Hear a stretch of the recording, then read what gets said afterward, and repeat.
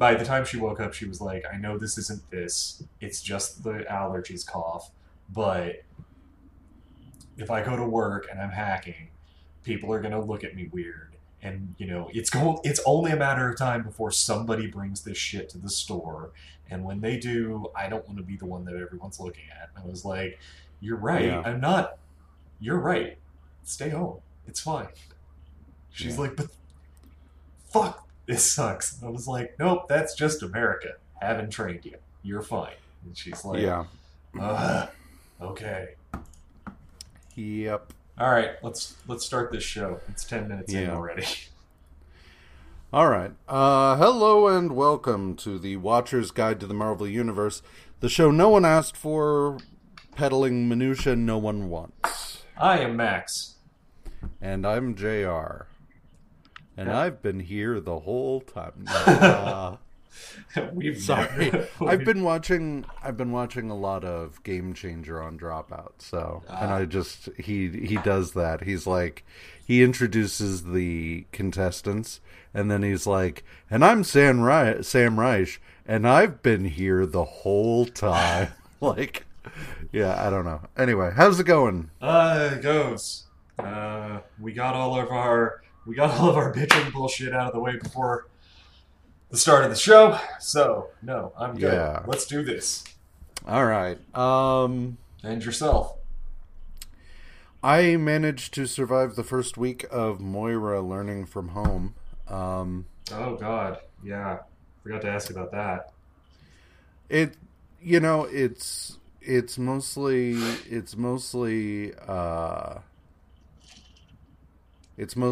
she watches a video and then does a worksheet on her iPad or what have you. Stuff like that. It's Also, not a lot of... She's 6. There's not a whole lot going on right now, except are you starting math and shit? Yeah, they're starting math. That's not the big problem. The Okay. big problem is reading. Ah. She's my daughter, so she gets frustrated very easily. And so I'm like, they do stretchy snake, where it's like, if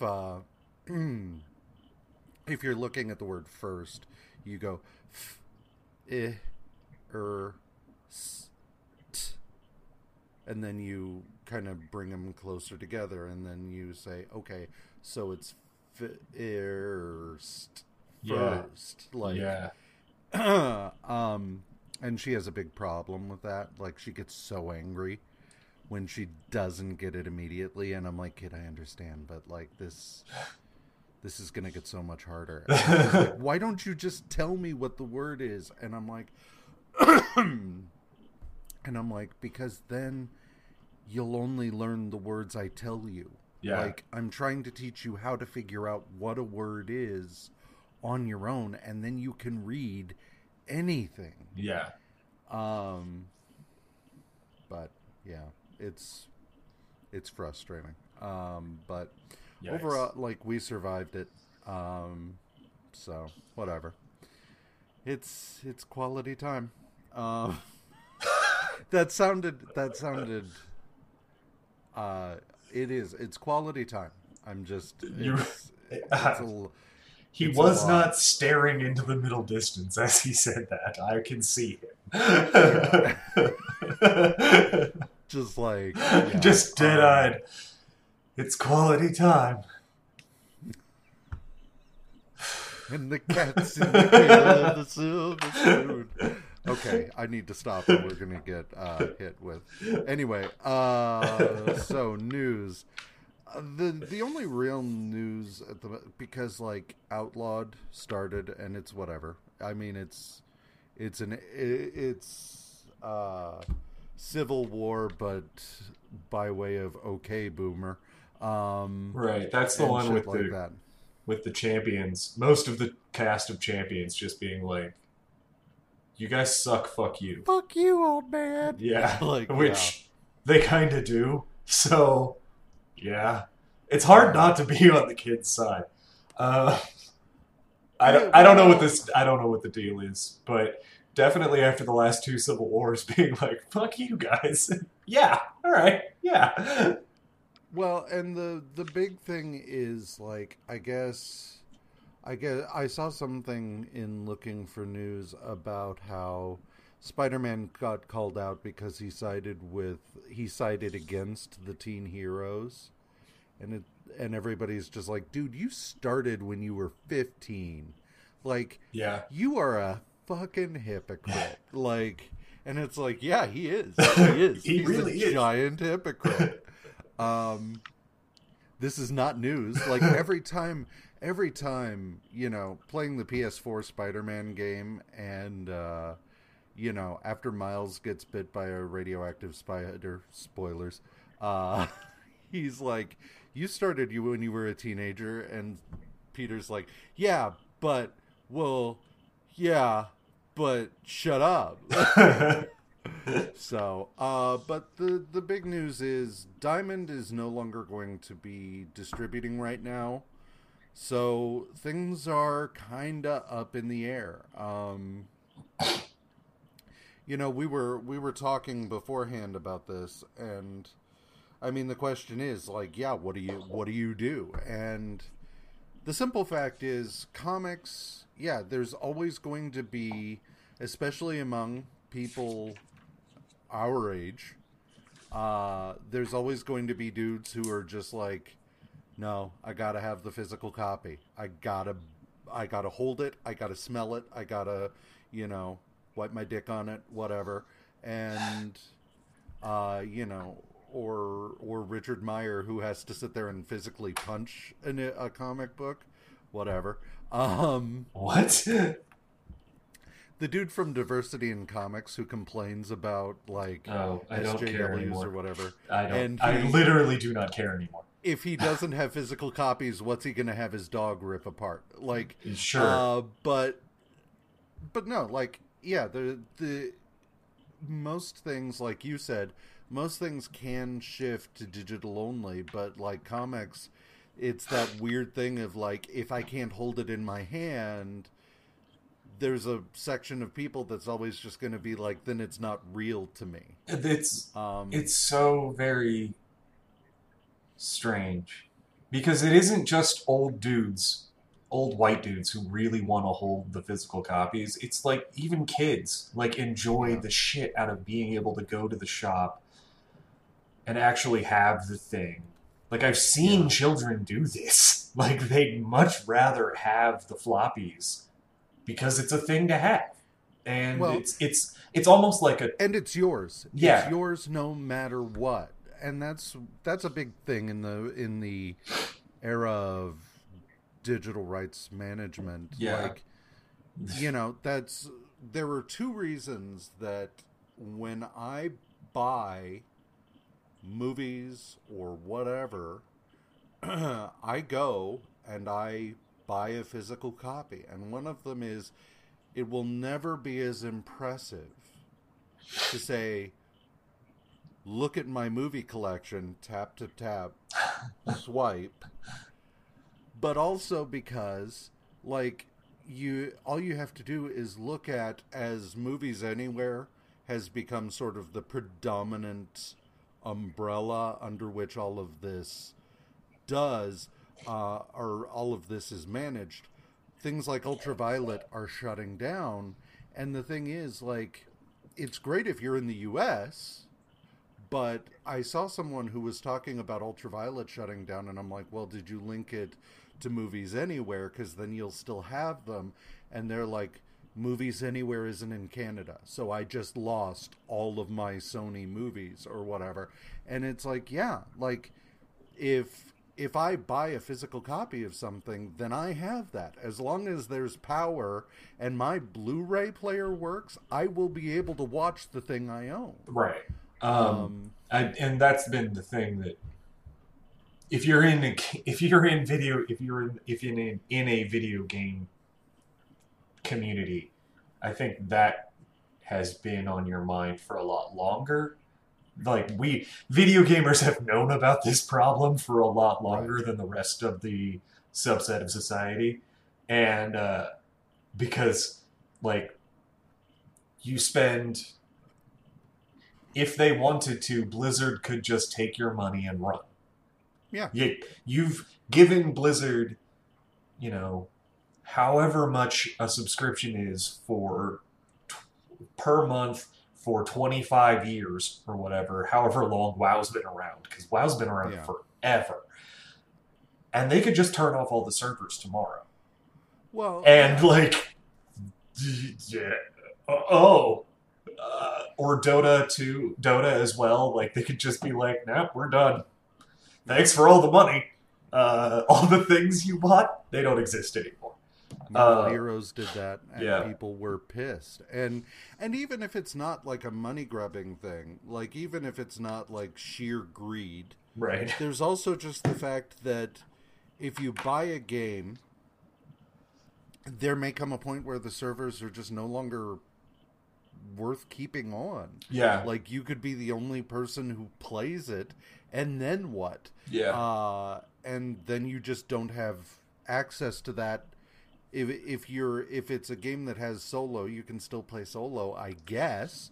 But, like, yeah, even at the very least, a huge chunk of that game is now worthless. Yeah. And yeah, it is. It's a concern, and I think that's why, unless and until there is a major change in the way those things are handled,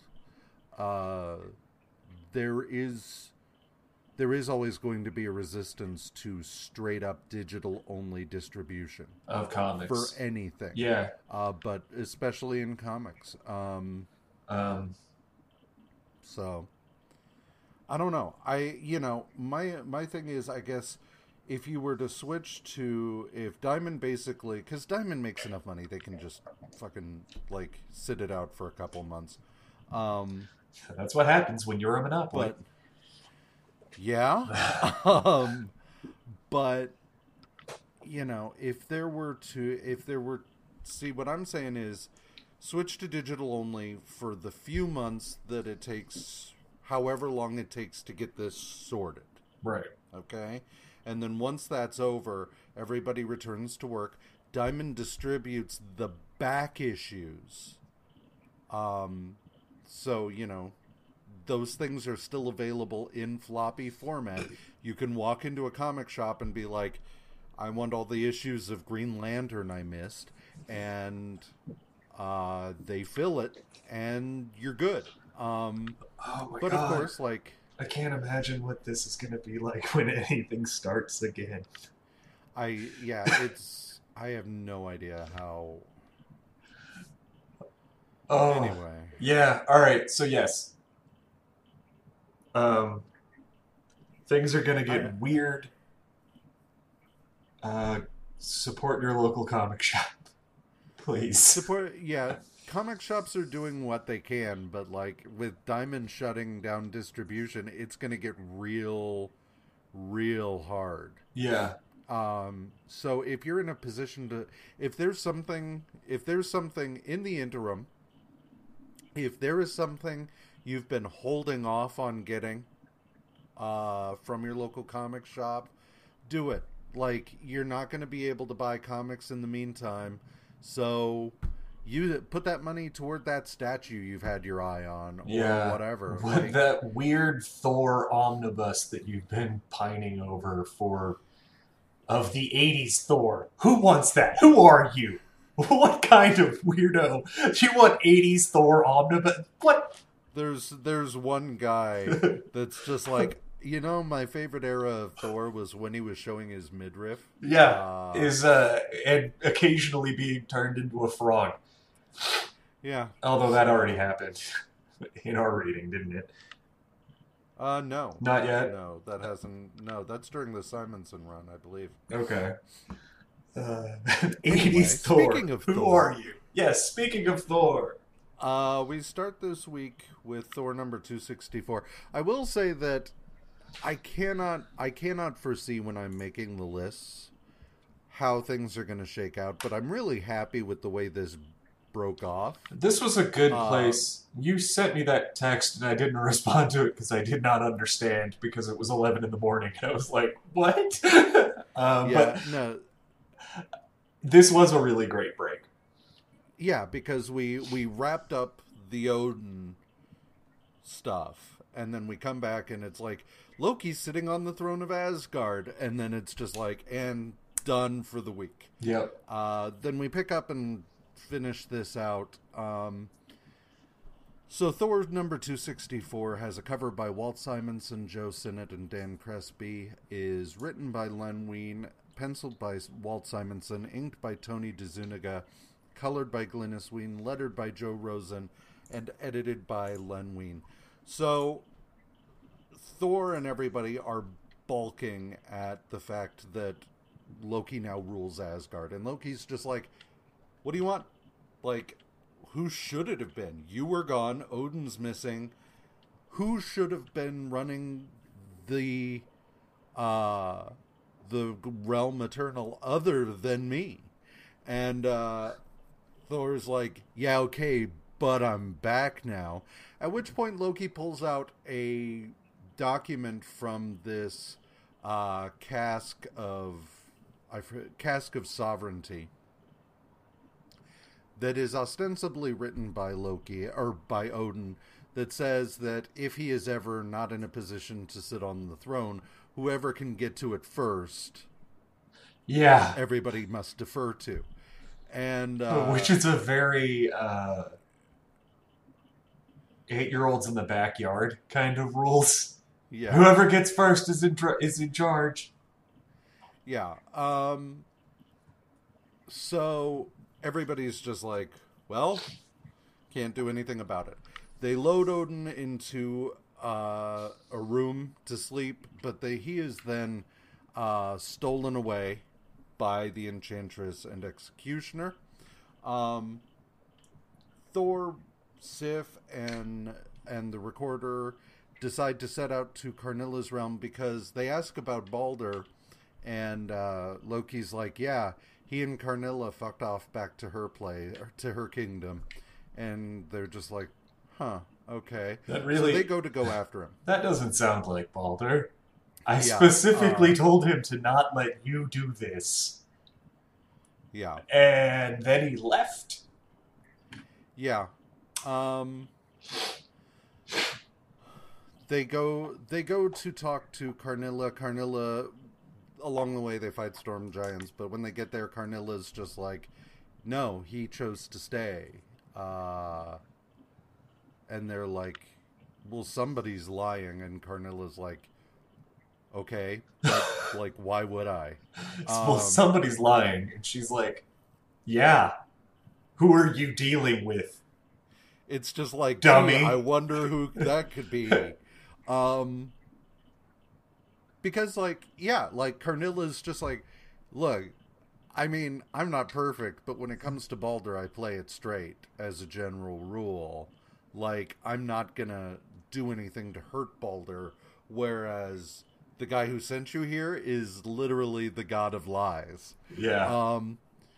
So, meanwhile, the Warriors 3 find Enchantress and Executioner, and find out that they're the ones behind it. During the fight, Enchantress and Executioner fall into the fire pits, which was helped along by Loki. Thor flies ahead of Sif and Karnilla to get to Asgard, blows into the throne room and is just like, where's Balder? Loki's just like, haha, bye, and then the Destroyer appears. It's a great splash at the end of the Destroyer, though. Yeah, it is. So, Thor 265 has a cover by Walt Simonson and Joe Sinnott, and is inked by Joe Sinnott. We get a flashback as to how the Destroyer wound up back in Asgard, even though it was serving as Galactus's herald. And this issue is primarily Thor fighting the Destroyer, which is usually, it's always fun when they do that. Yeah. But the major beats of this issue, aside from that battle, are The Warriors 3 follow these three assholes, Crota, Magrat, and Snakar, because they overhear them talking about knowing where Odin is, and they are either going to save Odin and thus spare themselves his wrath, or kill him where he lay and then remove the issue entirely. They haven't decided yet. Well, they're kind of waiting to see whether or not Loki really does have this under control. Like, Yeah. it's kind of refreshing to see minions, or sort of bit players in this case, being like, well, it is Loki. We did back Loki. Like, I know that that's what we did. We made that choice. We should probably hedge our bets, though, because he loses a lot. Meanwhile, in the course of all of this, Sif and Karnilla arrive back at the throne room, and they kind of launch into the battle. But in the course of attacking, Karnilla realizes who it is that is animating the destroyer at this point in time, and breaks off her attack. And everybody's like, what the fuck are you doing? But I don't know. I don't think we find out. Yeah, it's right at the this end. second. Is it right at the end? Yes. We find out it's Balder inside the armor. It's his spirit inside the armor. Yep. So what I was figuring was run through the issues and then talk about them overall. Sure. Like, yeah. So Thor 266 has a cover by Walt Simonson, Joe Sinnott, and Annette Kawecki, and is inked by Tony DeZuniga. Loki's just like, haha, my plan worked. Karnilla is no longer attacking.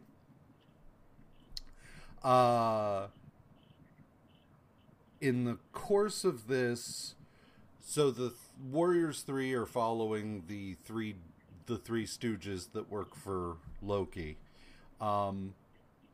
They arrive where Odin is, and they then proceed to deal with them, like, in pretty short order. My favorite part of this is that Volstagg Straight sneezes a guy into a wall, and possibly to death. Like, the way it's written, it kind of implies that the dude is now one with the wall, and it's just like, so that guy's a smear now. Like, he's lacking a dimension. But yeah, we also in the course of this find out that Loki is not leaving anything to chance, and actually has the cave he's cast the mists of Morpheus that will keep Odin asleep even after the Odin sleep is technically done. So Karnilla had vanished from the battle, but then reappears behind Loki. That's fucking rad. Like, her piecing out and then immediately showing up. Like, Sif turns around and is like, what are you doing? Why aren't you hitting it? And she's like, whoosh, just this giant fireball of Karnilla magic, and just pieces out. And she's like, holy shit, okay. And then cut to Loki, and Loki's like, uh-oh. And, like, he literally gets just enough time to be like, where'd Karnilla go? And turns around, and Karnilla's like, right here, wham! And just blasts the fuck out of him. And she is pissed. Like, because she knows, like, she learned first, before we did even, that Baldur's in the Destroyer, and that, you know, if Thor happens to be able to destroy the Destroyer, then Baldur's probably toast. So she's like, no. And she just whammies the fuck out of him. It's great. To the point that Loki's like, okay, cool, I'm gonna go elsewhere. Bye. Well, so she steals Baldur's body and tries to race it back to the Destroyer so as to reunite body and spirit. Loki stops her.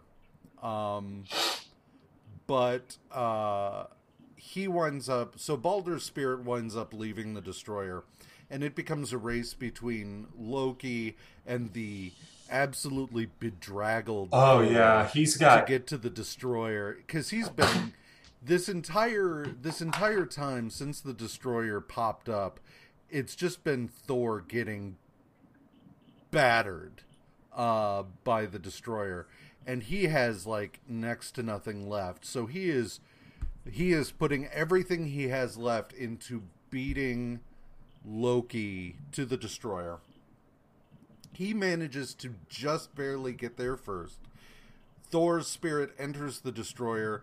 The first thing the Destroyer like sets eyes on is Loki, so it sets out to destroy him.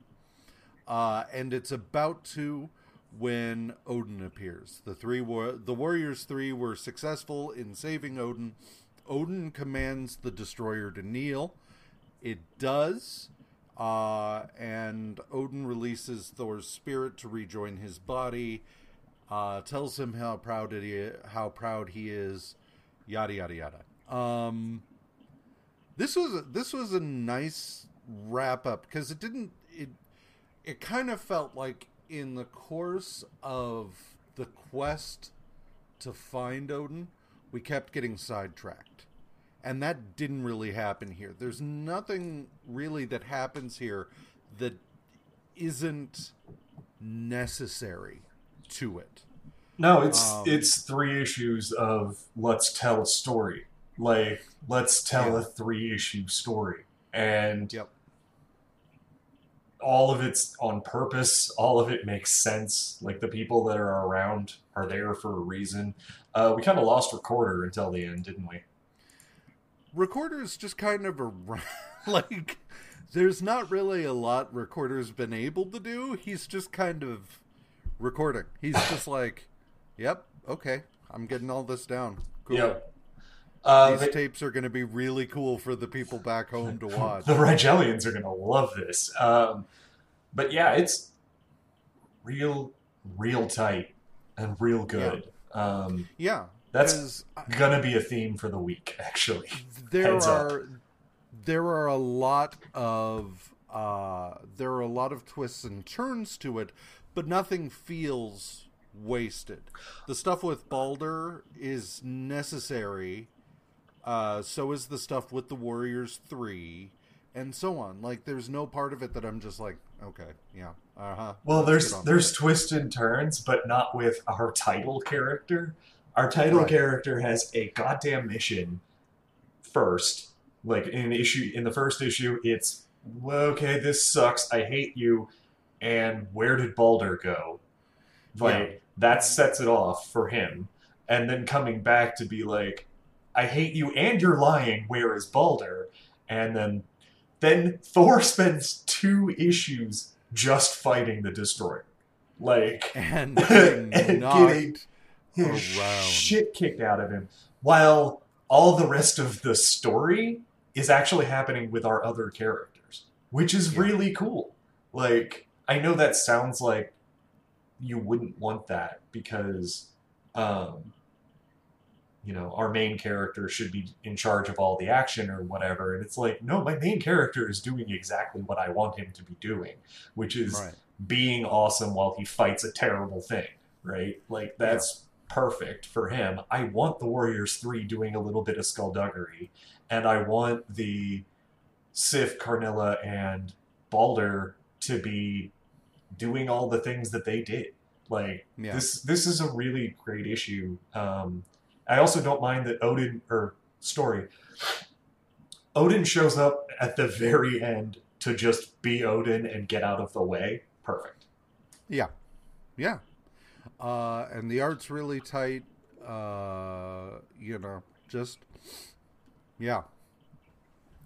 So Amazing Spider-Man number 165 has a cover by John Romita Jr., written by Len Wein, penciled by Ross Andrew, inked by Mike Esposito, colored by Glynis Wein, lettered by Joe Rosen, and edited by Len Wein.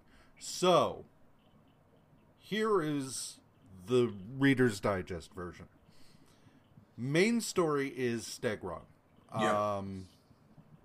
Stegron has a plan to reanimate dinosaur bones and then use Kurt Connor's knowledge to re-flesh them. Because, like, bones are bones, right? Even if they're fossilized, you can just slap them in a body and they'll still, like, work, right? That's how bones work. But also, for a scientist, Stegron's a fucking idiot. I was also thinking while he was talking about it, I was like, so the most complete dinosaur skeleton or Tyrannosaurus Rex skeleton in the world. I have seen it. It is in the Carnegie Mellon Natural History Museum in Pittsburgh. It is the type specimen. And it's like, if you got a Tyrannosaurus Rex, this is what we judge it against. And it is still, like, a lot of plaster. So yeah. I was like, you don't know how this works, do you? Not at all. Well, whatever. Kurt Connors had been hit by some feedback from restoring Spidey after the whole Kingpin situation. And so as a result, he winds up transforming into the Lizard after Stegron kidnaps his son to force him to help. And yeah. Meanwhile, in terms of secondary storylines, Peter confronts Flash. Peter runs into Flash and confronts him about his dating Mary Jane, and Flash is like, "Whoa, I did not know. I would not have had I known, and I'm gonna go talk to her now." Which I really like this, because it's so often this book, the first inclination is automatically to, we're still in the era where everybody remembers Flash as an asshole. Like, if you started reading in the 80s, 90s, or 2000s, Flash is like, okay, whatever. But unless it's during that time when he lost his memory and he was back to being an asshole. But generally speaking, this is still the period where everybody remembers who Flash used to be. Yeah. So the first inclination is to just be like, yeah, Flash is a dick.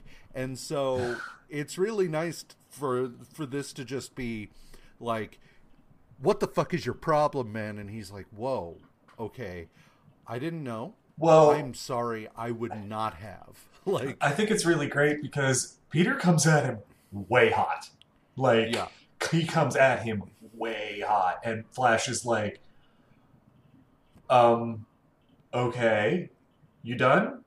And Peter's like, yeah, I am done. And he's like, all right, so, and then he just is like, I didn't know, man. I thought y'all were done or not doing it right now. Like, and she didn't say anything. She didn't say anything, so I'll go talk to her about, like, how that wasn't really cool to do to me, and then you figure you guys out. But I want you to know we're cool, right?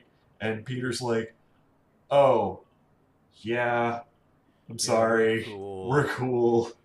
And I'm an asshole. And then he walks away and he's just like, I am an asshole. And it's like, yes, Peter, you are. Yeah, you are an asshole. So in this, Stegron makes off with some dinosaur bones, and then at the very end, Connors turns into the Lizard, and he's just like, I'm going to destroy Stegron. Amazing Spider-Man number 166. Sorry, I forgot the other things. Peter and MJ do wind up talking, and they're just kind of like, we're going to figure this out. She is like, yeah, I was lashing out at you for always just disappearing on me. Like, everybody else, their relationships are, like, evolving and stabilizing, whereas with you, like, we have some fun and then suddenly you disappear to go take pictures. and it's just like, dude, just tell her you're Spider-Man. Well, like, and she does. She even admits she's like. Also, the other thing is that I don't even know if I want the thing that they're doing.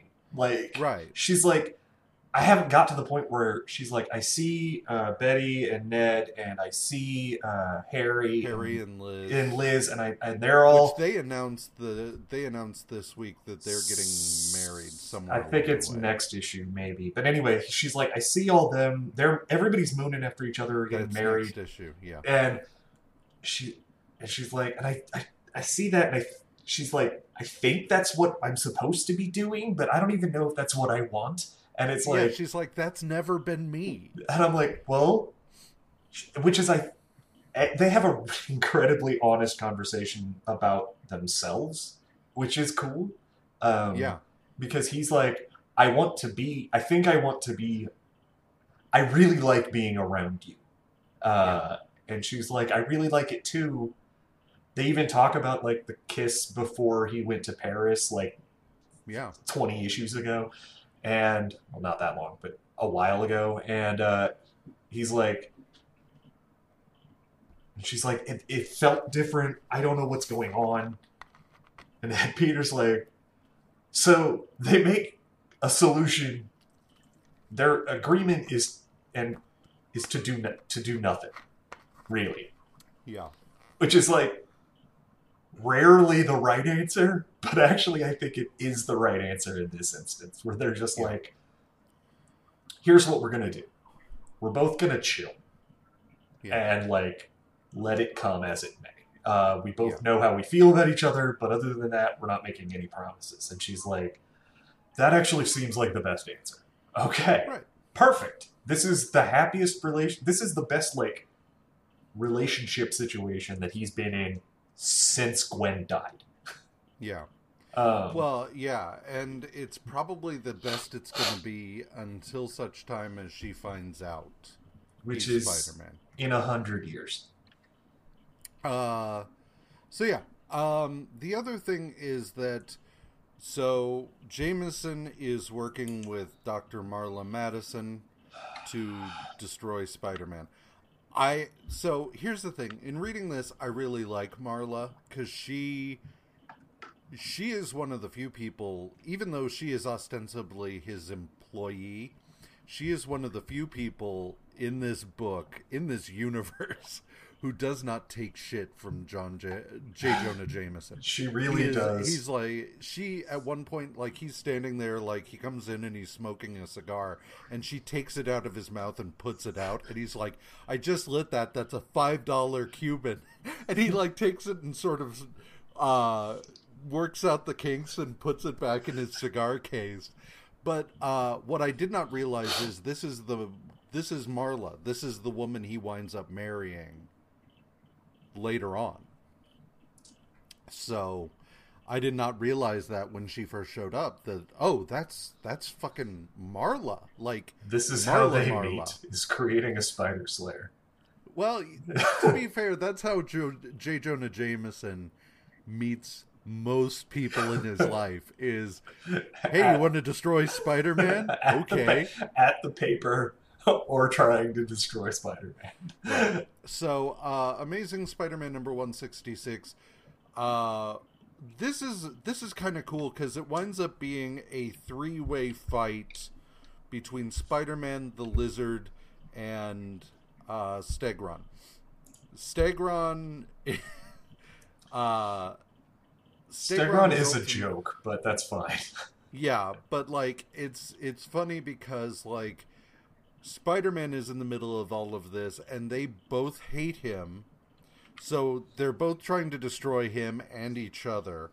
The lizard remembers that Stegron took Connors' son, and so he's like determined to kill him, not only for usurping his position as king of the lizards, but also for that. Spider-Man ultimately defeats Lizard by he had mixed the cure to lizardism into his webbing and hits Connors with it.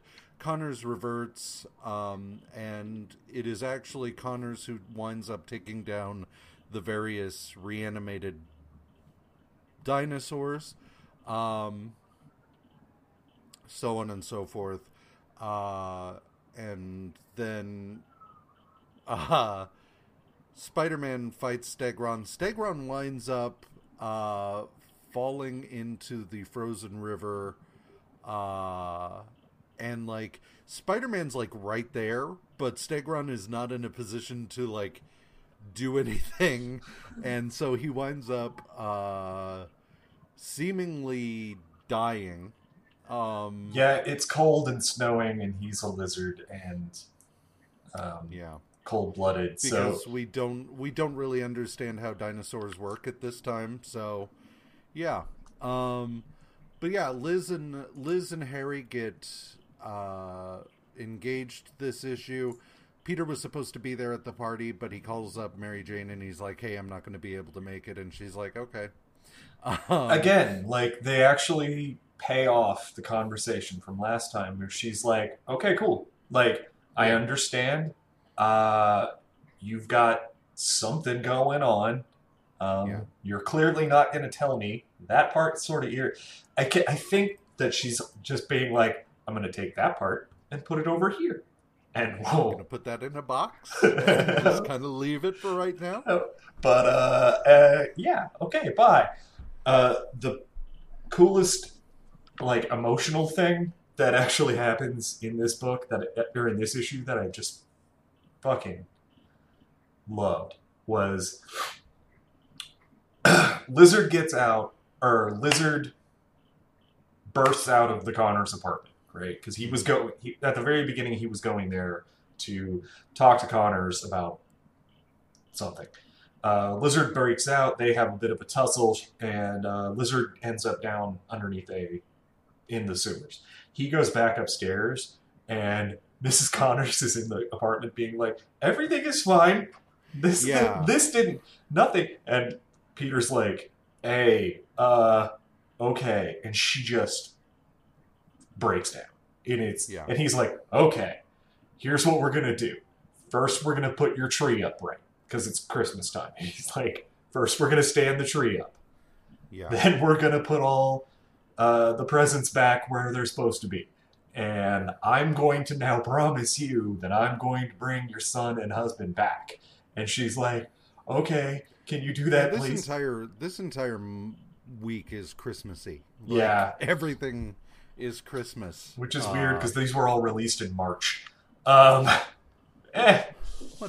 But he does a really good job of not only calming her down, but like getting the information he needed out of her too. Like, it's a really great beat. Everything in this issue, Stegron is just kind of... Stegron is the thing we had... Stegron is the price of admission. Like, that's the way I feel about this, is the Stegron stuff is stupid. Other than, like, Stegron versus Lizard versus Spider-Man. But all of the secondary stuff, like all of the stuff in Peter's life, all of the supporting characters in this are really fucking strong. Yeah. And so, yeah, these issues, I really dig what they're doing. And even the Stegron thing is dumb at the outset, but like, I don't care, because it's Spider-Man. Like, I'm not expecting a whole lot from 70 Spider-Man villains unless it's one of the Sinister Six, right? Right. And they've been disappointing the shit out of me. Like, Sandman, never mind. But I'm not expecting a lot out of Stegron, and it actually ends up, the end is not as terrible as it could have been. The way he gets beaten, he gets beaten actually by Connors, and then there's a little bit of like pathos at the end where he's like, it's too fucking cold, I gotta get out of here or I'm going to die. And Spider-Man's like still searching around and throws a rock to distract Spider-Man, and it's just like, oh, that was it, that was the end of the energy, bye. Yeah. I'm sure we'll see him again, because of course. But yeah. Well, yeah. Yeah. He shows up a lot. So yeah. All right. So that brings us to Peter Parker, the Spectacular Spider-Man #4, which has a cover by Dave Cockrum, is written by Archie Goodwin, penciled by Sal Buscema, inked by Mike Esposito, colored by Janice Cohen and Marie Severin, lettered by Karen Mantlo, and edited by Archie Goodwin. This had the overarching story here is some mafiosos piss off the Vulture because they try to shake him down, not realizing who he is, and he is just like, fuck you, I'm the Vulture! And so the Morgan, who last showed up in Captain America and the Falcon, is just like, okay, well, let's bring him on board. But the Vulture, oddly, doesn't respond well to that. So, the Vulture, having now souped up his kit, proceeds to start taking hostages, demanding that Spider-Man come and fight him.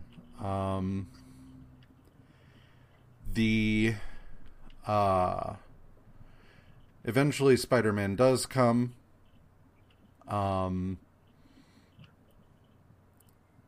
And they have a fight. However, Morgan... It's a really good fight. It's a really good fight. However, Morgan, in an effort to get revenge on the Vulture, has hired a dude called the Hitman to kill Spider-Man before Vulture can. So then the Hitman intercedes in the fight in order to blast Vulture off and then kill Spider-Man in front of him. Yep. In the background of all of this, we're still dealing with Flash's Shawshan stuff.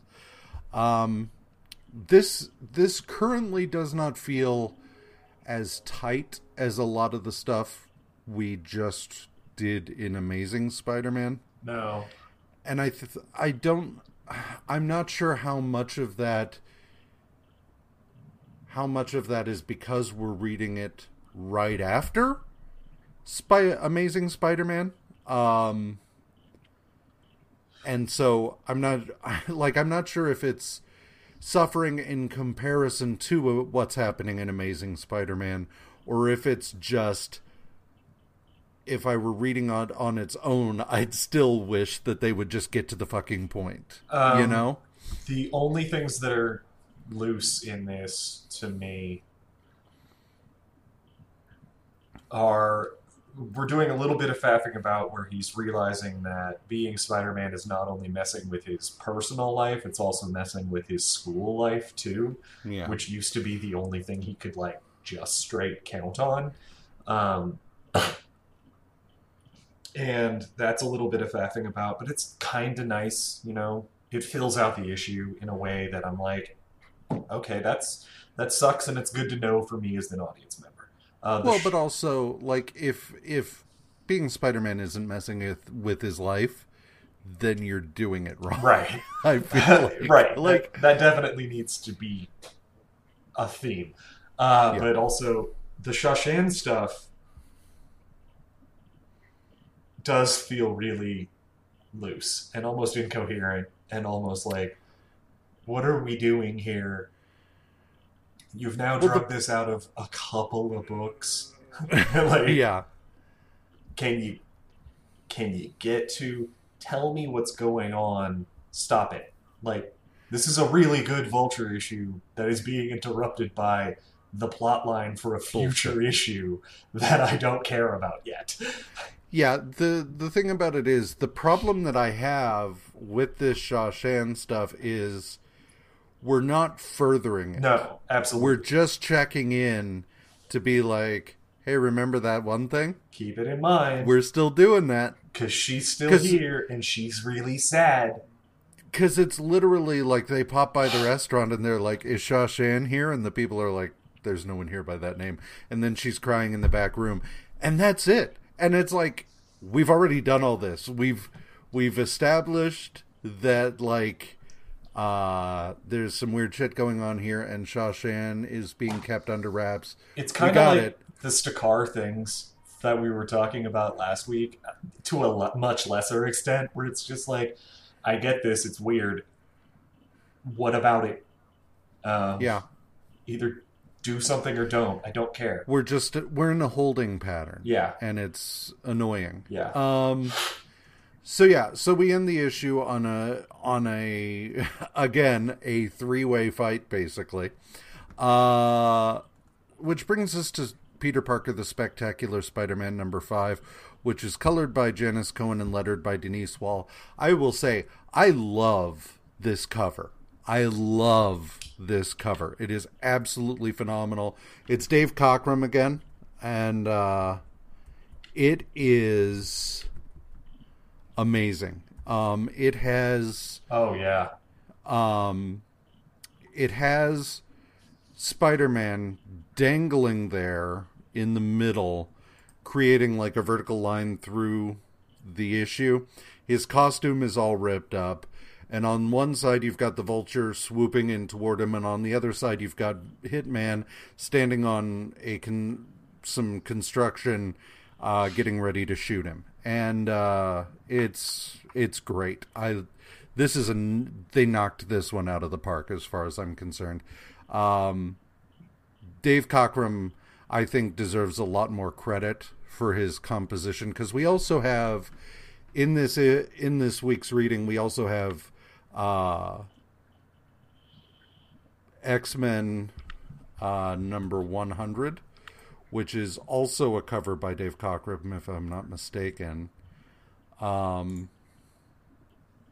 Yeah, the cover was by Dave Cockrum, and it's a classic X-Men cover. And it really kind of sucks that, you know, the one cover everybody talks about is the Giant Size X-Men cover he did, but these others are classics, and they've got some phenomenal composition. Yeah, he is solid. Like, we need to give him more credit. Yeah. So anyway, in the course of this issue, Peter's getting absolutely pounded because all of the normal tricks that have worked in the past against Vulture don't work. He tries to sabotage the power pack on Vulture's back, but he's electrified that. Like, none of this is doing any good. And so we get a brief battle between the three of them. But then Vulture takes off, and so does Spider-Man. And so the Hitman's like, cool, all right. But we find out over the course of things when Hitman reports back to Morgan, he's like, it's okay, I put trackers on both of them. So Hitman then proceeds to find Vulture and sort of rope him into a battle near where Spider-Man is. He doesn't realize that he does not, like, find out that Peter Parker is Spider-Man, but he's able to narrow down where Spider-Man lives based on the tracker and basically get into a loud fight with Vulture nearby.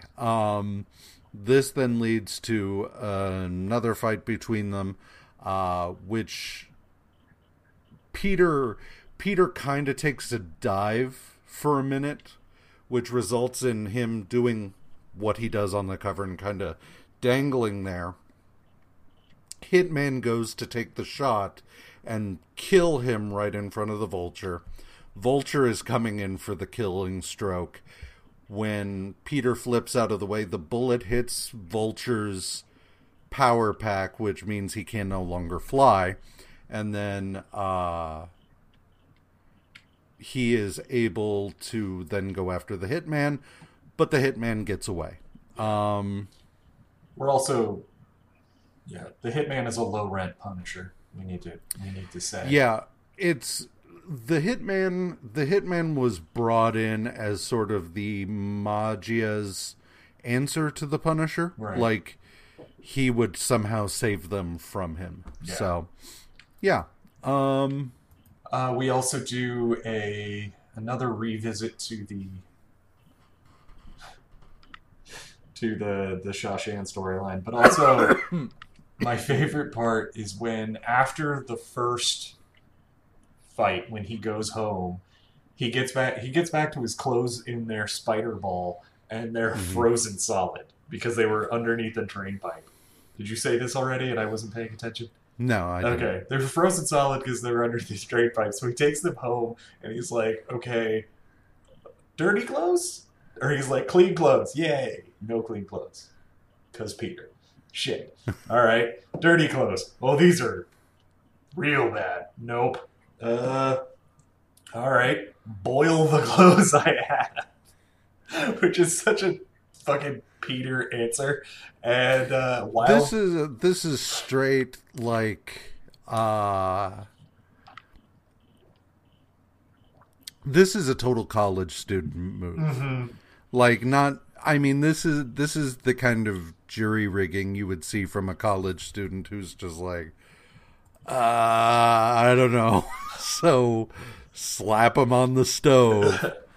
But at which point, while he's doing this, he's standing in the spider suit with only the mask removed, and he's like got a broom handle in, and it's the stupidest thing. And while he's doing this, Mary Jane and Flash come over, and they're like, "Hey, it's the love of your life, and I've got Flash with me. We got a problem. We need to talk to you." And he's like, "Fuck, what am I gonna do?" And he throws a sheet on himself because he has no other idea. And they're like, they start talking to him about it, and then the clothes boil over. So Mary Jane goes in and saves him from himself. It's the dumbest thing. But like, this kind of dumb, this is good. This is not wasting my time. Like, I like this. Like the Shawshan stuff. Yeah. So Avengers number 157 has a cover by Jack Kirby and Joe Sinnott, written by Jerry Conway, penciled by Don Heck, inked by Pablo Marcos, colored by Don Warfield, lettered by Gaspar Saladino, and edited by Jerry Conway. This issue is kind of the odd man out in terms of our Avengers this week. Yeah. Because this one's just kind of whatever. The short version is, the Avengers are chilling at home when they come under attack from the stone body of Dane Whitman, the Black Knight. It was revived in Doctor Strange's storage space, and I totally forgot that they just put him in a basement. Well, so the Dane proceeds to attack, saying, "You left me like this," and so he takes out the Avengers, and it's the only one left is the Vision, and Vision not only proceeds to take the statue apart physically, but also like mentally, psychologically. He basically like forces the statue to confront the fact that Dane Whitman's alive. Dane Whitman is off living his life. As far as they know, back in the 12th century, you're not Dane Whitman, like, deal. And so the statue proceeds to bash itself to pieces against Vision's super dense form. The one thing I will point out in all of this, Wonder Man is kind of like trying to figure out what's up with his feelings toward Wanda. Beast is like, over the course of this entire week, we kind of see Beast trying to deal with the fact that he was the muscle back with the X-Men, and now he's just kind of like one amongst a bunch of people, what is he bringing to the table? We don't really do much with that this week, but it's there. But it's there. Yeah. The one thing I will mention, we see a flashback of the statue coming to life, and there's a metallic hand that reaches through a portal and touches the statue, and that's what caused this. It was Ultron. We'll find that out later, I guess. Whatever.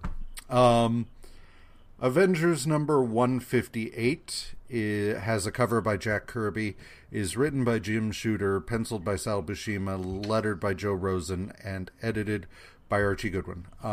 It's here that we get the first mention of Beast sort of trying to deal with shit. They start trying to clean up after all of the after all of the statue shenanigans. Meanwhile, in Canada, there is this research station that is now being presided over as a little fiefdom by this guy, Franklin Hall. One of the researchers is able to get away and call the Avengers, for which he is threatened mightily. Franklin, meanwhile, there were two women here. Judy, who's married to Joe, who was the guy who got away to call the Avengers. And there's Raquel, who has a wide-on for Franklin, and is constantly trying to undermine Judy in his eyes. She has a wide-on for money and power. Well, yeah. Because specifically in this instance, Franklin, because he's the one running the show. But he brings it up in not this issue, but I think the next one, that he was like, you never even looked at me before I became Graviton. So yeah, I fucking hate you. And Franklin has a hard-on for Judy, even though she's married to Joe. It's all very soap opera. So the Avengers, in the course of this, Iron Man is trying to figure out what is going on with the team, and he calls a meeting. We don't really find out what that entailed, because that happens off panel, and they never really address it in this reading, but whatever. So Judy brings in this costume for Graviton. We get a brief origin for him where he was designing a teleportation system, but that somehow fucked up, and now he has the power to control gravity. He puts on the costume and becomes Graviton. I was under the impression that Graviton was was a winner from some fan contest, but I am apparently misremembering that. I swear I thought he was, but now I can't find anything about it. So I'm going to keep looking and see if I just pulled that out of my ass. Because I know, here's the thing, I know he also shows up in Thunderbolts, and I may be conflating him with Charcoal, who was created for a fan character contest in the 70s and didn't show up until Thunderbolts around the same time that Graviton appeared there. So who knows? But we'll see.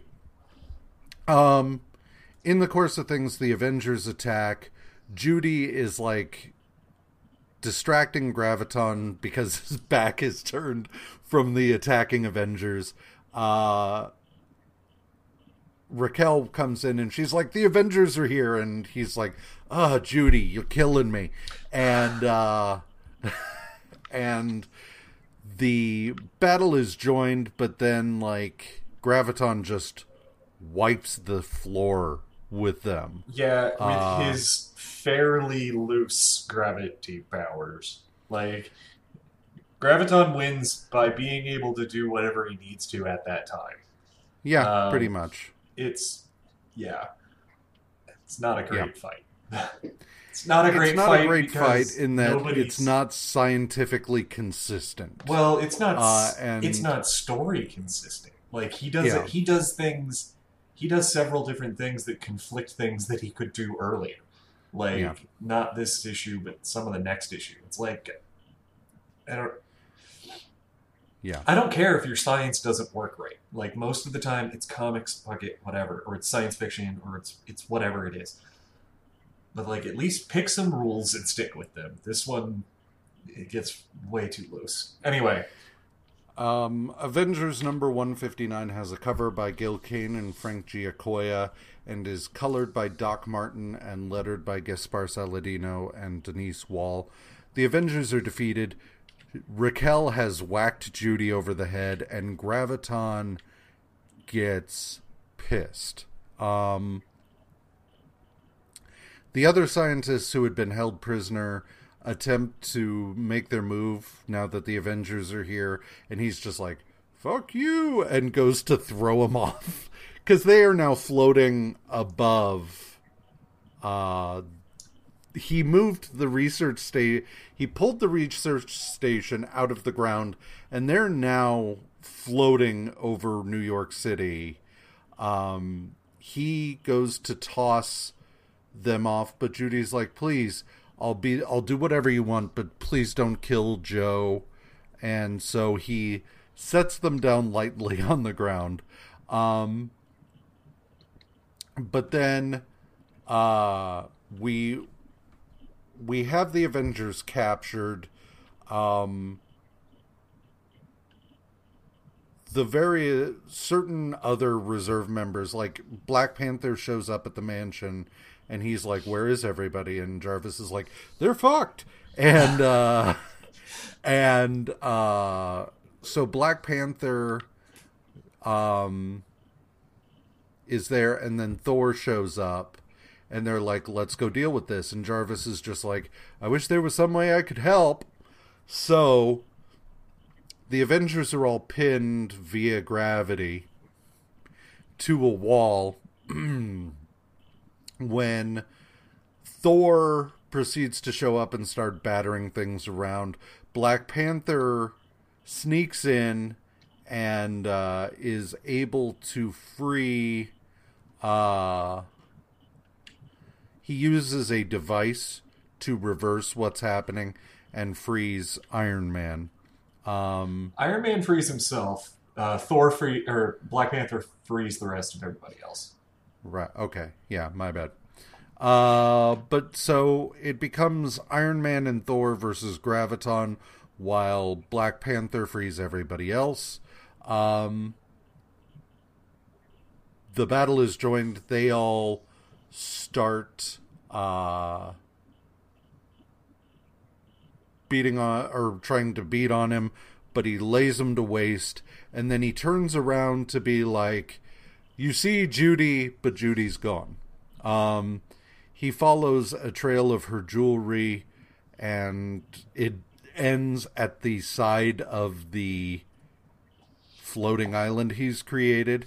And so he's just like, you did this! But getting so angry, he winds up losing control of his powers, and all this shit proceeds to collapse in on... The island proceeds to collapse in on him.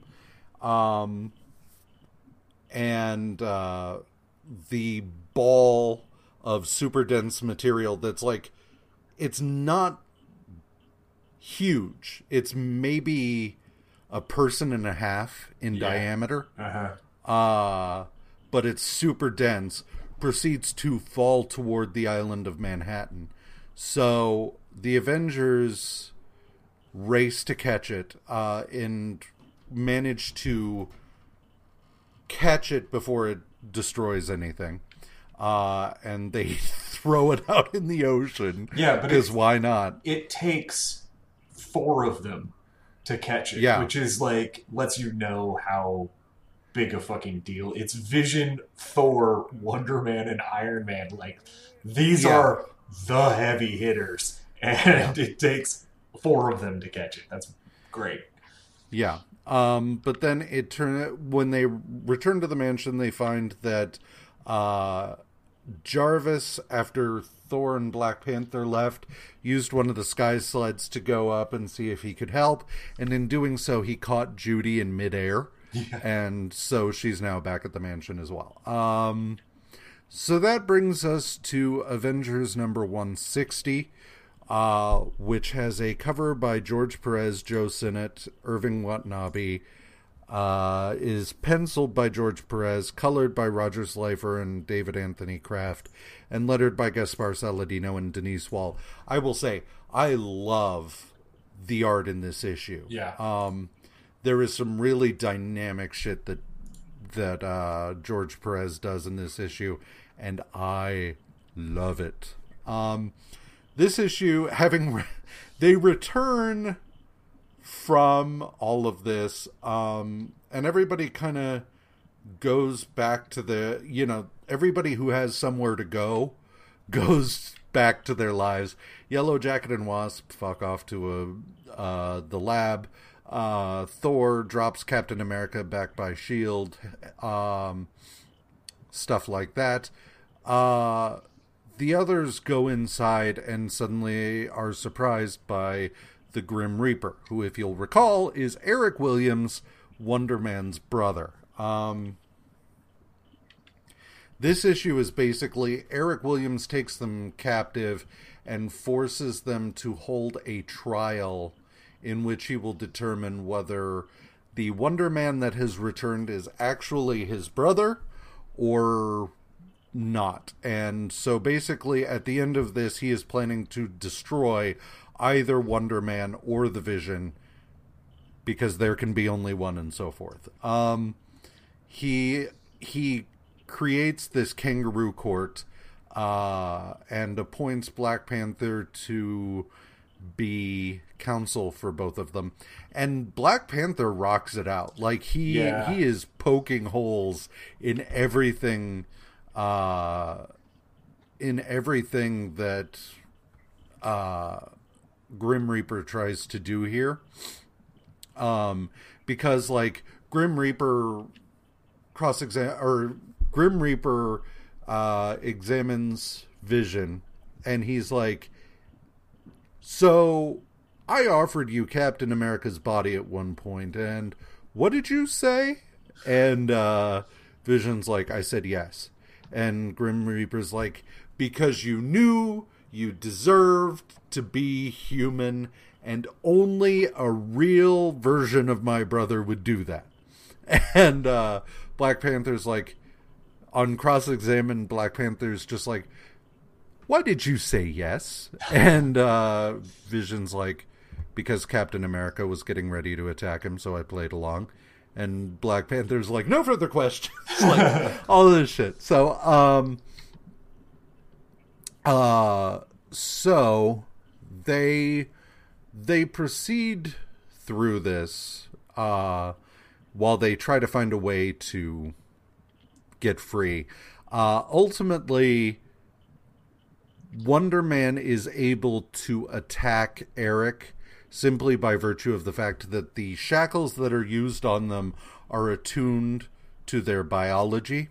Yeah. But in doing so, Wonder Man reveals that his biology isn't his biology anymore. Oh, yeah. He is a completely different thing. He takes off the glasses, and it's just red and black dots under there. Like, yeah.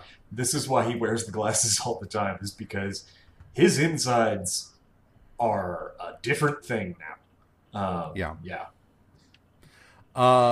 So, the Vision in the course of this is just like, I'm not Simon Williams. And I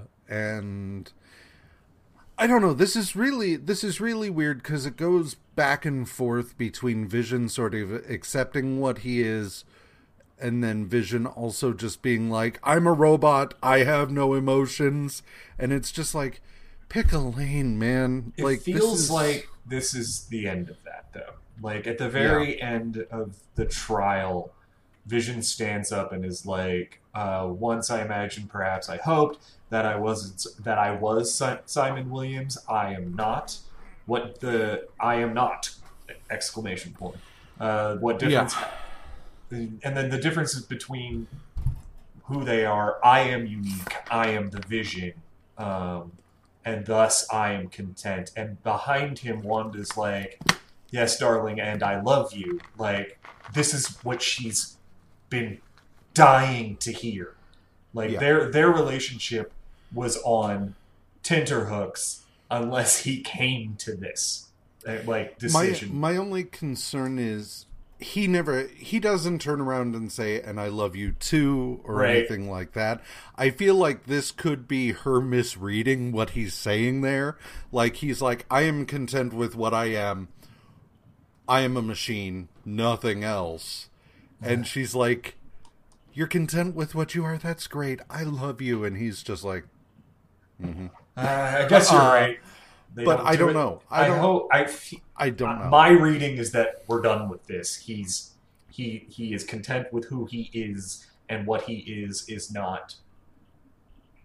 He has to confront it constructively. Finally, this is the way I'm reading it. I agree, and I'm not. I'm just saying, like, I'm not sure yet which way it's going, and I haven't read enough of this period of Avengers to know for sure. So I don't know. The thing that I like is at the very end of this, we've kind of been beginning to establish a friendship between Beast and Wonder Man. Yeah. And at the end of this, Beast comes up and he's like, "Hey man, this whole thing was really screwed up. What can I do?" And Wonder Man's just like, "Just leave me alone for a few minutes." Like, and he's just left like standing over the unconscious form of his brother, mourning the way their relationship used to be. Right. So, this next one, okay, so I will say I love George Perez's art in this. This is the first glimpse we've gotten of fucking George Perez. Like, Oh yeah. the George Perez who's going to go on to do, like, Infinity Gauntlet. Yeah. This is the first time I've been like, there he is. Like, this has some phenomenal, like I said, dynamic artwork that is just chef's kiss. However, it is in a book that is. Yeah. Go ahead. Try to explain this to me. Go ahead, try and explain Son of Satan. Yeah. Oh no, I was talking about the art in Avengers. Oh. I wanted to wrap up and say, Avengers, yay. Okay. Son of Satan #8, however, is has a cover by Gil Kane, is written by Bill Mantlo and Archie Goodwin, penciled by Russ Heath and John Romita, inked by Russ Heath, colored by Don Warfield, lettered by Karen Mantlo, and edited by Archie Goodwin. The short version of this is, it is Christmas Eve, ostensibly the one night a year that Satan slumbers? I don't know. Okay. And Damon Hellstrom is approached by the denizens of hell who are just like, give yourself over to who you are meant to be, and we will join you in an uprising against Satan. We can kill him tonight if you But join us. then it turns out that maybe the whole thing was being engineered by Satan, and Damon is just like, no, I am not what you want me to be. I am my own man, and I am going to forge my own path, blah, blah, blah, blah, blah. At the end of which it turns out this was all a dream Satan was having, and he's just like, oh well, what can you do? End of book. Like, okay. I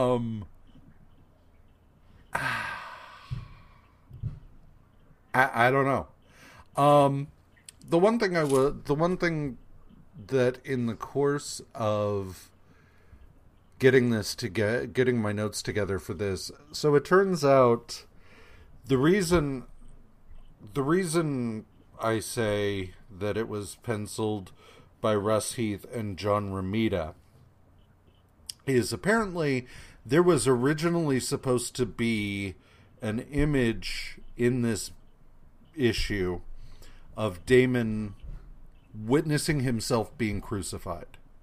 The Comics Code Authority was, of course, just like, nope. Yeah, no, you can't do that. Yeah. So Russ Heath and John Romita, or I'm sorry, a new page was done, which was scripted by Archie Goodwin, which is why he also gets a writer credit in this. Written by Archie Goodwin and penciled by John Romita, was done to replace that page. Is that the black and white one? I'm not sure. Possibly. It would make sense if it was, because if they had to hustle so fast that they couldn't even color it. Yeah, but this issue, I don't know. That could have just been an editorial decision, like, hey, let's have a page that's black and white for no reason other than dream logic, but whatever. This issue is kind of whatever.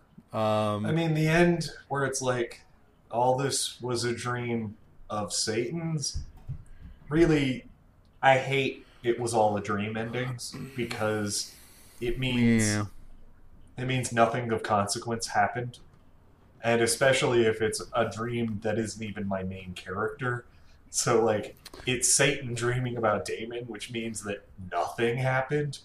Well, and if it's a dream where it's like, oh no, Nightmare is invading our realm through our dreams, we have to fight him in a dream.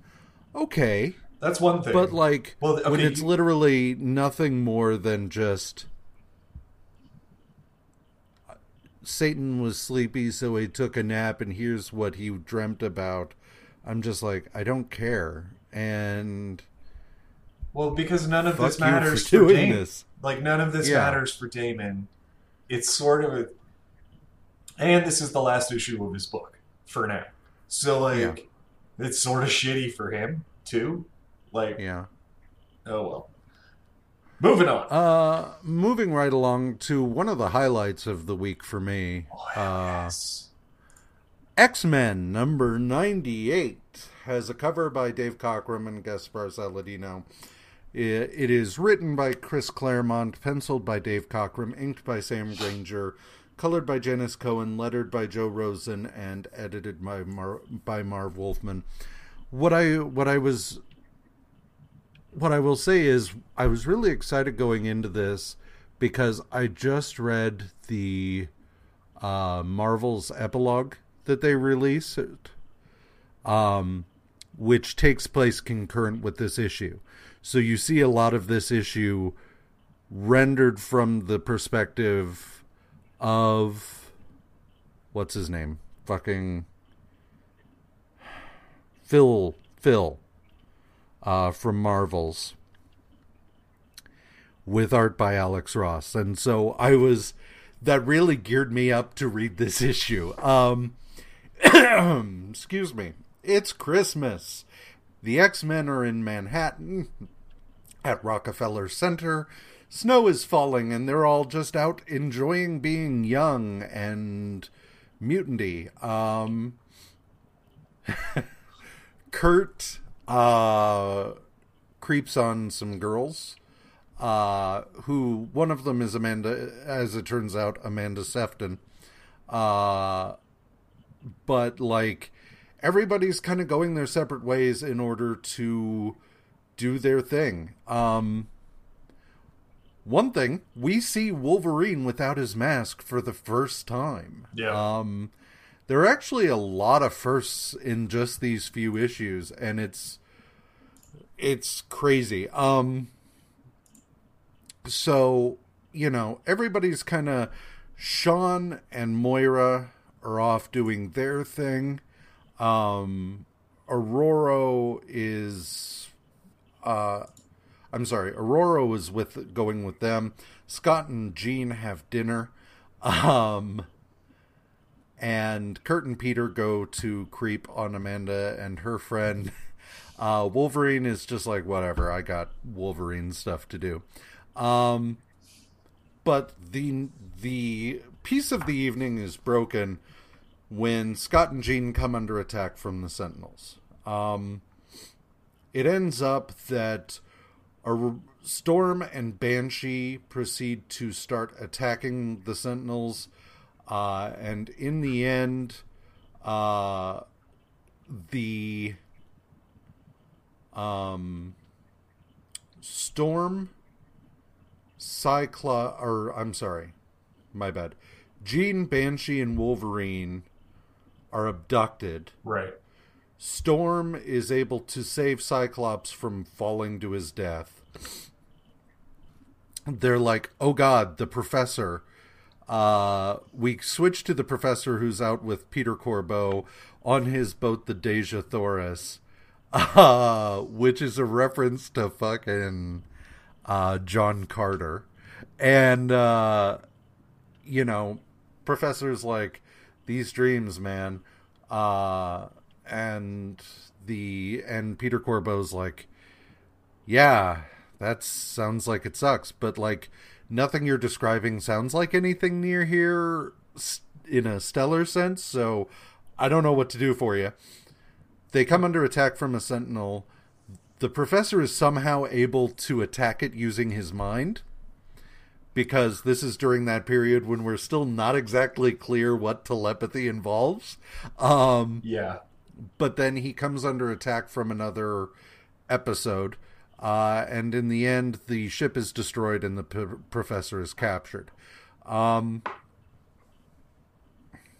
Ultimately, what this comes down to is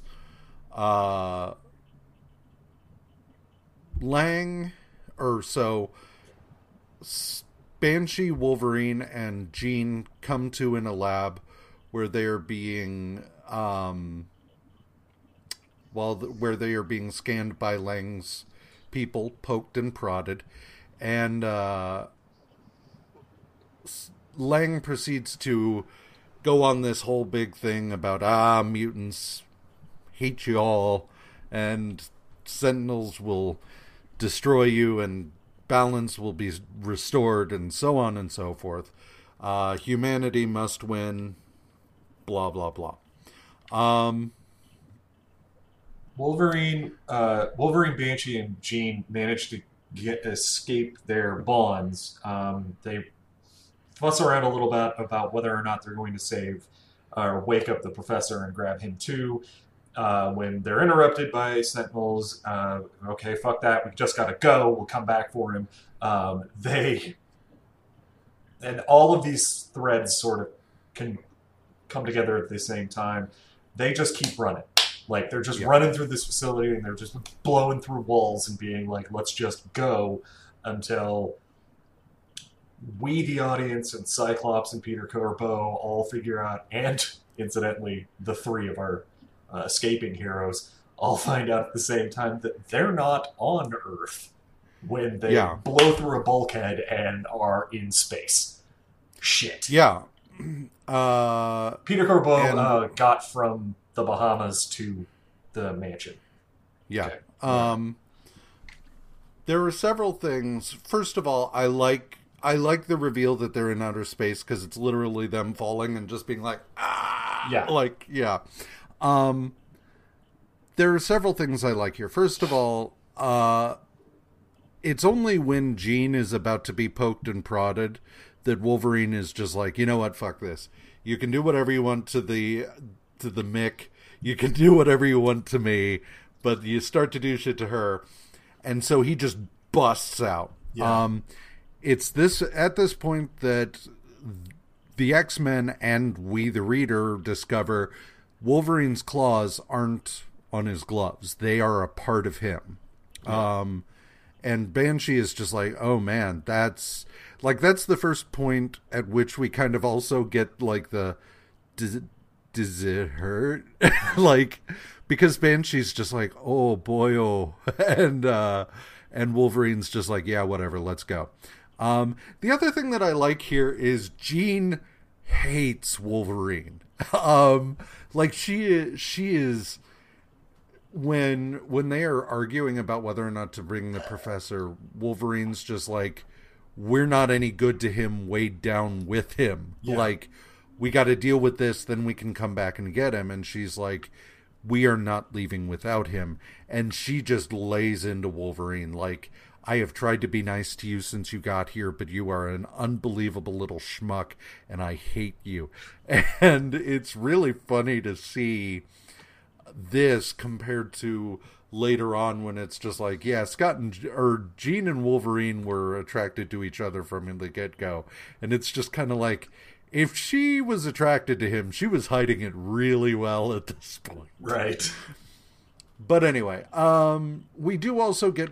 This is the point at which we get mention of the fact that Wolverine is not registering the same way as the others. And this is, of course, a reference to what Wolverine's origin was originally supposed to be, but then that was dropped, so this goes nowhere. So, yeah.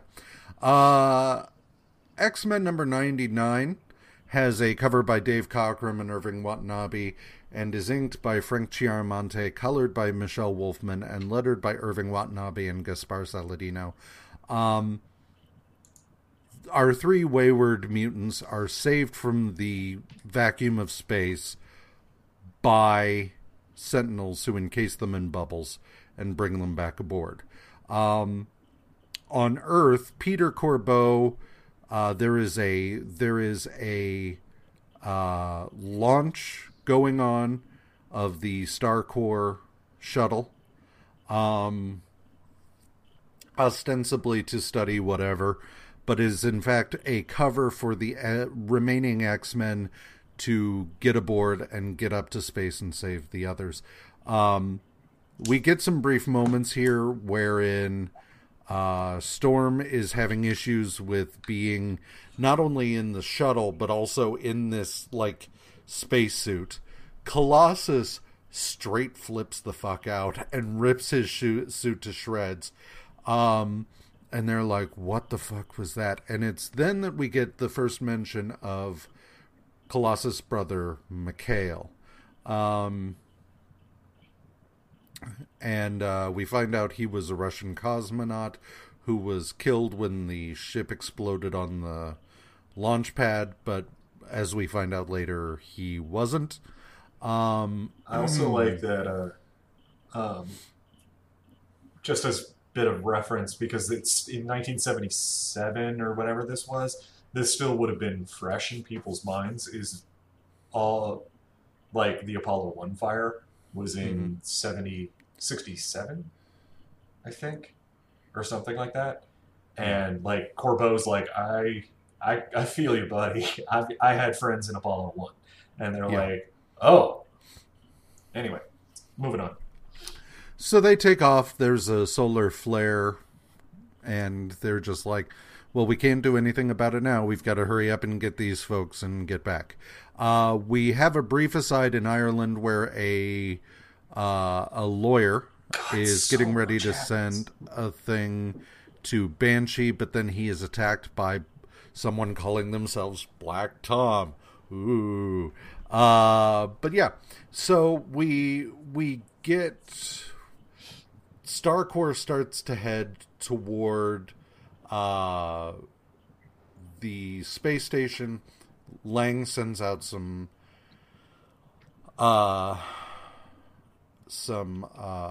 Sentinels. There's a fight. Storm gets sucked out into space. So on and so forth. They are ultimately, in order to deal with the decompressing ship, Corbeau slams the ship into the side of the station, which kind of seals it up. But Storm is revealed to be alive. Initially, Colossus is incredibly angry over Storm's seeming death. We, as the reader, knows she survived, but Colossus doesn't, and he is taking it out on everything he encounters. But then she shows up, and she's like, hey, so thanks for that, I guess? And everything. So It's actually super sweet. Like when they have a fight. Once they land, they have a giant fight with some Sentinels and some other dudes. She comes in and he picks her up and is like, "You're here and you're alive." And she says something to the effect of like, You're crushing me. "Yeah, I've always been very difficult to kill, young one, but I might not survive your bear hug." And he's like, "Oh, sorry." And there's a weird, like, at one point, Kurt's like, "I didn't know Colossus was that into her." Yeah. Interesting. Moving on. But ultimately, like, Cyclops gets contacted by Jean, and so Corbeau goes with Cyclops to go save Jean, and the other X-Men are sent to go after Banshee and Wolverine. Cyclops arrives at Mission Control and is losing his shit all over Lang when he's knocked out. And Jean is like... Jean goes to step in, but then she's like, "Oh my god, you're..." And then we don't see. But then at the end of the issue, it winds up that the other X-Men are confronted by the original X-Men and Professor X. So yeah. So X-Men number 100 has a cover by Dave Cockrum and Danny Crespi, inked by Dan Cockrum, colored by Bonnie Wilford, and lettered by Annette Kawecki. So this issue, we wind up with a fight between the original X-Men and the new X-Men. The original X-Men including Havoc and Polaris, though they aren't there at first, but whatever. So, yeah. In the course of things, we discover some weird shit going on in that Cyclops is wearing, like, his old costume. Havoc and Polaris don't know anything about their last appearance having been controlled by Eric the Red. Beast is not covered in blue fur and doesn't know what the hell they're talking about. Angel is wearing the very short-lived blue version of the Angel with the Halo costume. Yeah. And Jean does not recognize Storm. So, in the course of things, Wolverine is just like, there's something weird going on here. So he lashes out against the Marvel Girl that they're fighting, and it turns out she is a machine. At which point they're all just like, "Oh, okay," and proceed to plow through the rest of them. And Lang is pissed because he is like, what the fuck? My X-Sentinels were supposed to be the next step. Like, this is awful. They just walked over them. But also, like, it was part of his it was part of the propaganda plan as well to use mutants to kill mutants. Whatever. Lang doesn't have a great plan. We get a brief recap of a brief flashback to how Lang wound up here. The thing about it is there were a couple of things he mentions that I feel like we should mention. Okay. One is he talks about how he used some. So he's got Jean, Cyclops, and Professor X, and Peter Corbeau in these tubes, and he's telling them all of this. He experimented on some random mutants early on. We're shown Vanisher, who hasn't appeared in quite a while. Well, it turns out this is why. It turns out, though, we find out later on that the Vanisher is still on board at this time. And when the X-Men leave, he's stuck there. And eventually he finds his way back to Earth. The other thing is he mentions that he got a lot of his funding and support from this group called the Council of the Chosen. The Council of the Chosen sounds like a big deal, but never really comes to anything. And the reason for that is nothing ever comes of it in the comics themselves. In the official handbook of the Marvel Universe, it's revealed that the Council of the Chosen is actually the Hellfire Club. Yeah. So that makes sense. Yeah. But anyway, so the team manages to make their way through the base to where Lang is keeping them prisoner. Well, meanwhile, Cyclops, this is one of those occasions where they're never really like, ostensibly Cyclops' eye blasts are force beams. In point of fact, here he's using them and it's heating up the glass, but that could be friction. Like, who knows? It is a case to be made for it being heat blasts.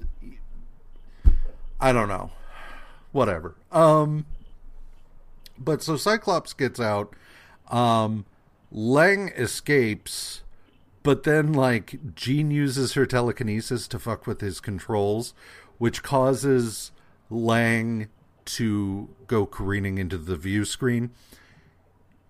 As this happens, he's, like, screaming for the X-Men to save him, which...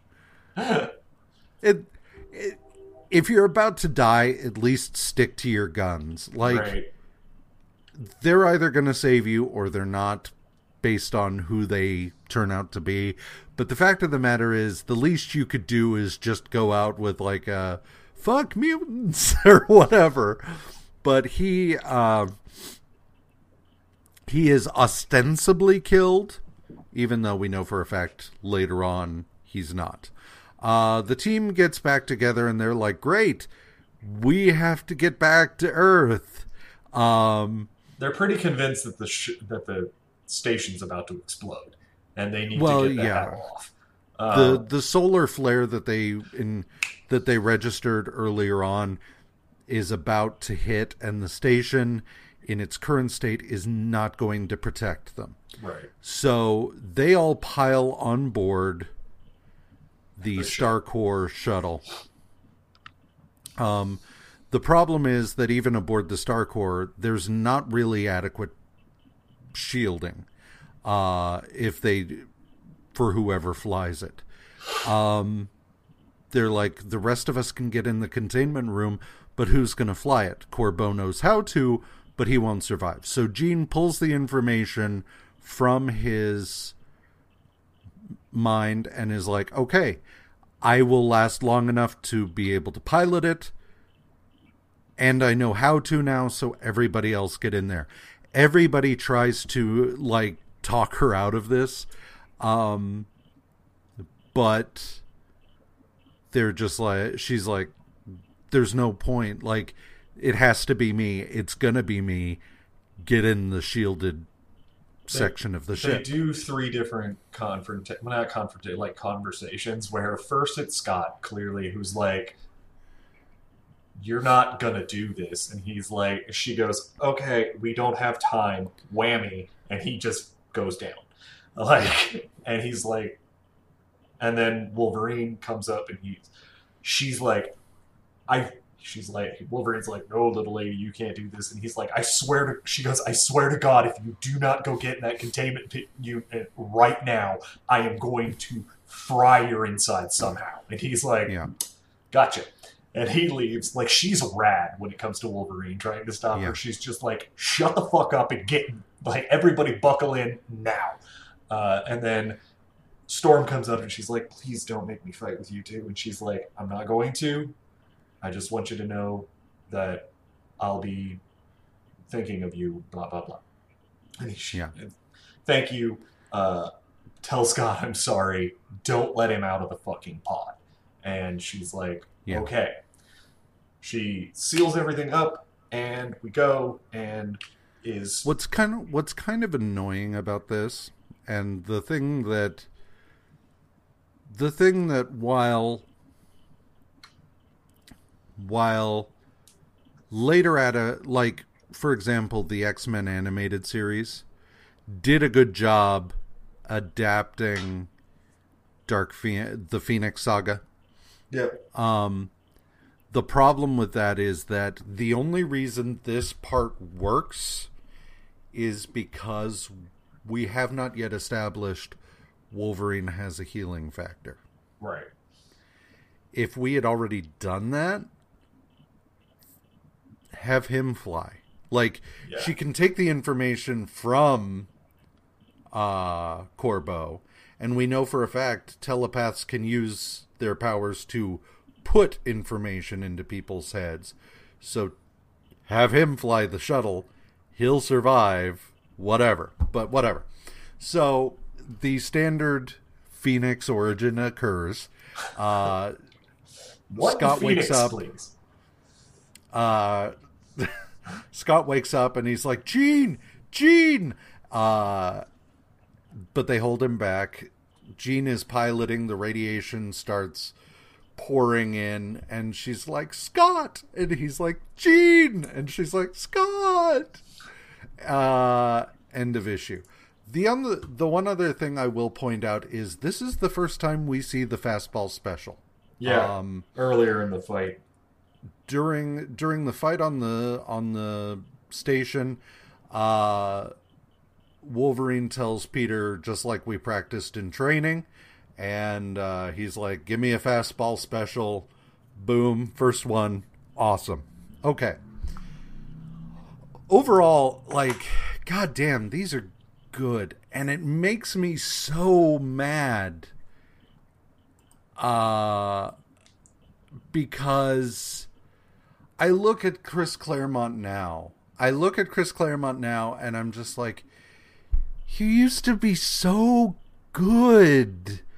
And now, like, I don't know why it is that it used to be, you know, I'd see Chris Claremont's name on X-Men, and I'm just like, fuck yeah. Like, Chris Claremont. Yeah. And now I see Chris Claremont's name on pretty much anything, but especially X-Men, and I'm just like, oh no. Because I know it's going to involve baseball at some point. It's going to involve Sage is going to be rammed down our throats at some point. Like, people are going to start saying Bunky again for no reason. You know, and it's just, it sucks because I used to love his stories, and I still, it's not like things have fundamentally changed. When I go back and reread this stuff, it's still good. Oh, this is so good. This storyline isn't done, clearly. Yeah. This is a good place for us to cut it this week, but like, it's not over. But like, Yeah. This is all fucking rad, and I cannot. The thing that I was surprised by was like, oh, holy shit, we're doing Phoenix already. Like, I had forgotten how goddamn fast this shit starts after Giant Size. Like, you read Giant Size, and then it's like Phoenix and Hellfire and Dark Phoenix and like, holy shit. Or then the war with Lilandra and the gem. Yeah. Like, all that shit's coming too. Like, all of this is coming fast. And I had forgotten how quickly this shit starts. So, I'm so excited for that. It's you think, oh, well, but it is very easy to forget that Phoenix shows up, and then things just kind of tick along for a while. She's just Phoenix for a while. It's very easy to sort of roll it all into a single thing where she's Phoenix, then she gets tempted by the Hellfire Club, then she becomes Dark Phoenix, then she dies. Whereas here, it's like,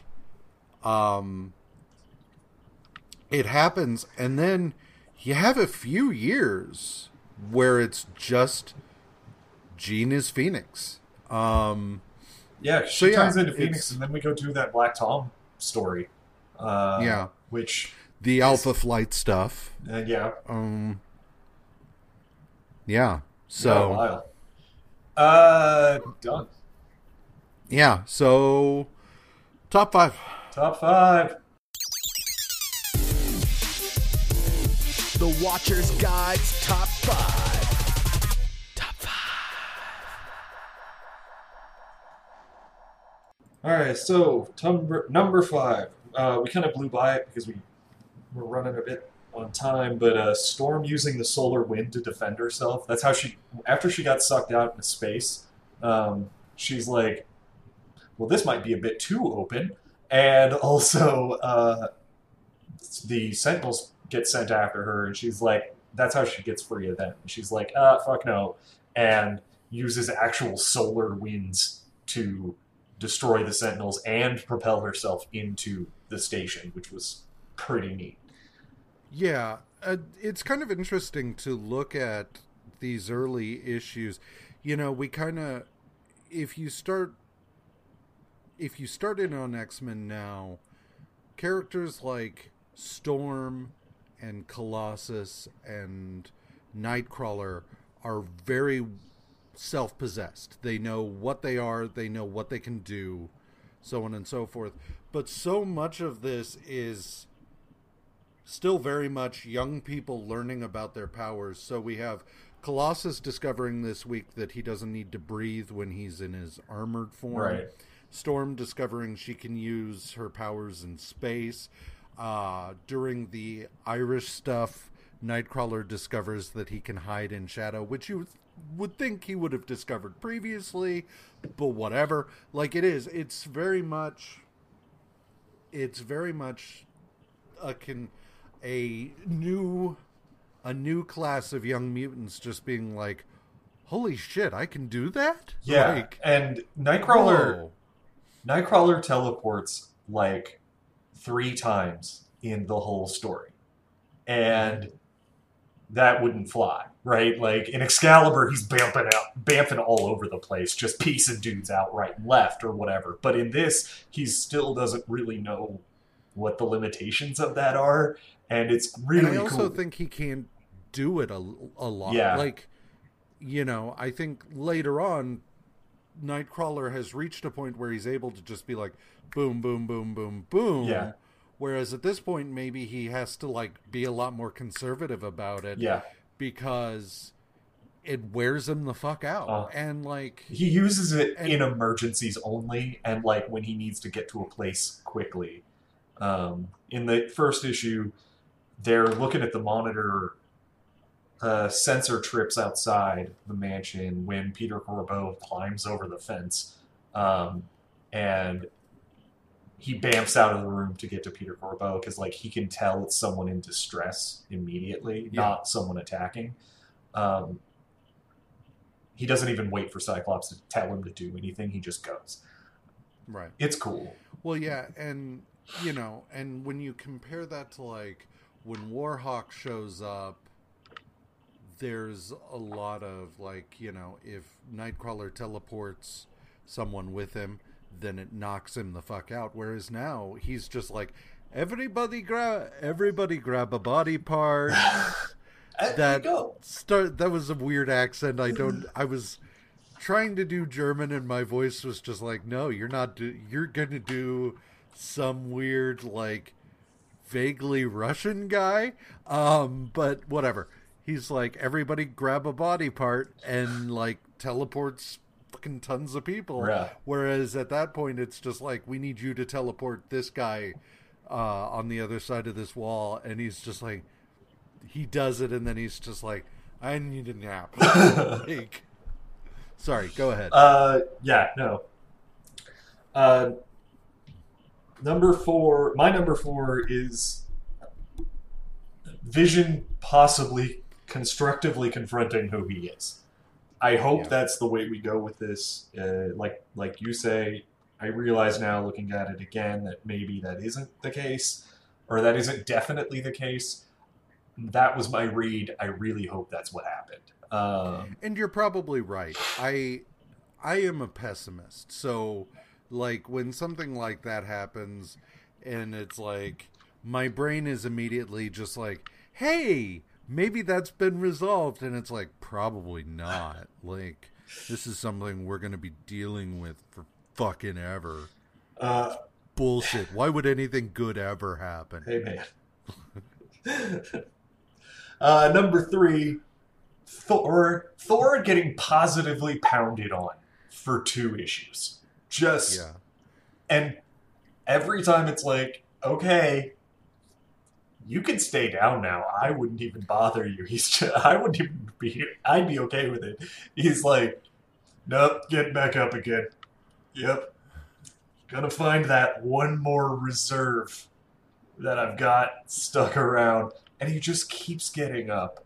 Like, I mean, we already kind of talked about it at the end of the issue, or while we were discussing the issues, but like, I just love the fact that that's Thor's job for this story, was to get hammered on so that the rest of the characters could do really cool things. I love that.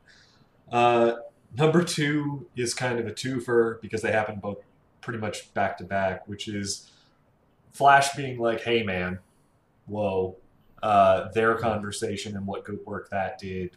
And then the immediate conversation with MJ where it's like, they actually have a honest to God adult conversation about their relationship. And like, it works. And I appreciate the hell out of it. And it sort of puts them in a status, like a stable status at the moment. And that's great. Like I said, it's probably the most stable his relationship has been with anybody since before Gwen died. Because their relationship had finally gotten just spot on and then murdered. Yeah. And then number 1 is kind of... Okay, so I'm weird because I've never really liked Jean Grey, right? She's kind of my Thor of X-Men, where it's like, I didn't really appreciate her because by the time I started reading comics, Jean, especially when I started reading comics, because Jean had died for like the 5th time, and it was definitely a joke, right? And so even when she was alive, she was weird or whatever, right? Distant and aloof. I hear I haven't read any of X-Men Red. I should look into that.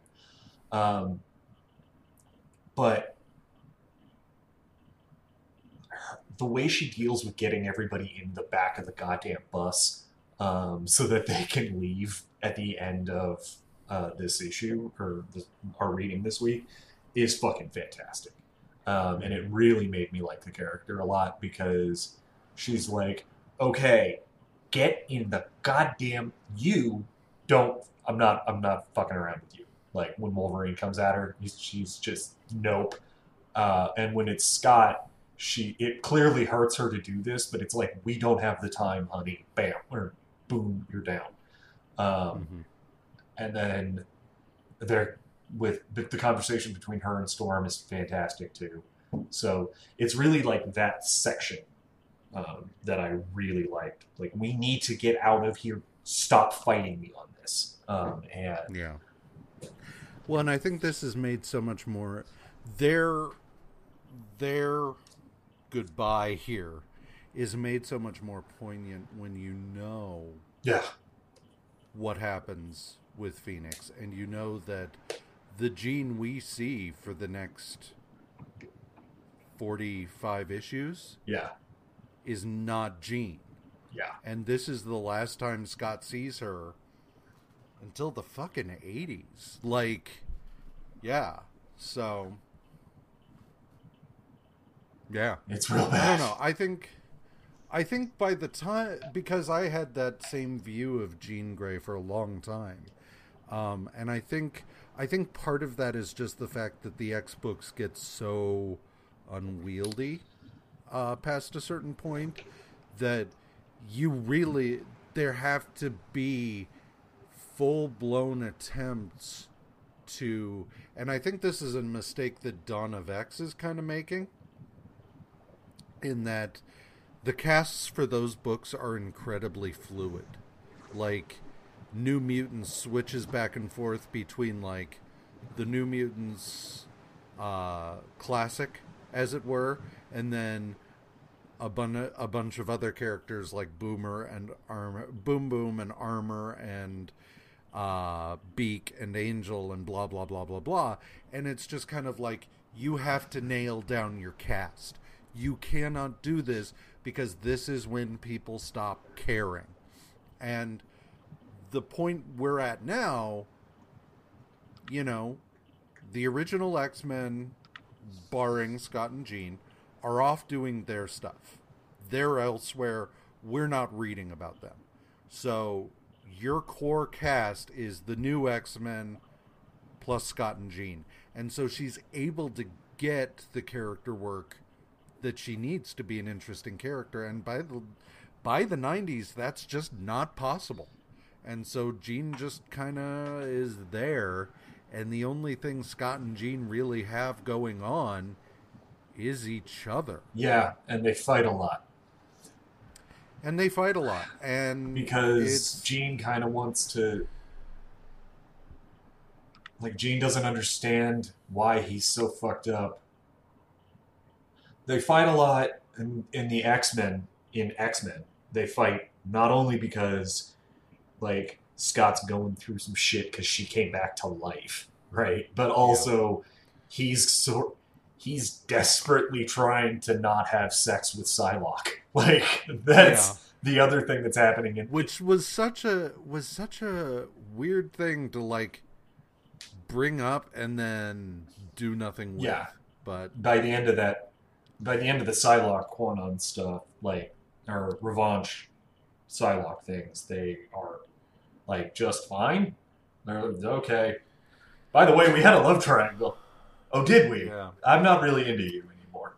Okay. Yeah. Thanks. I guess I'll go be with my near wife. Yeah, you should do that. I'm gonna go get killed by Sabretooth. Okay. Nearly killed. Nearly killed. Yeah, I don't know. Anyway, that was me. A lot. Man, I'm remembering so much X-Men stuff that happens between now and then. Yeah. There's a lot of X-Men shit. And then it gets stupid. We're going to get confronted real quick, because when I was reading through all the issues, I did a read-through from Giant Size on at one point, and I really enjoyed Marrow, and we're going to learn how misguided I was. Eventually, in 5 years. Let's go. Marrow. I liked Marrow. I liked Marrow a lot because she was... When she finally got vulnerable with somebody else, like, it was really tough. And it seemed like... I can't remember if they handled it well, is the thing that I...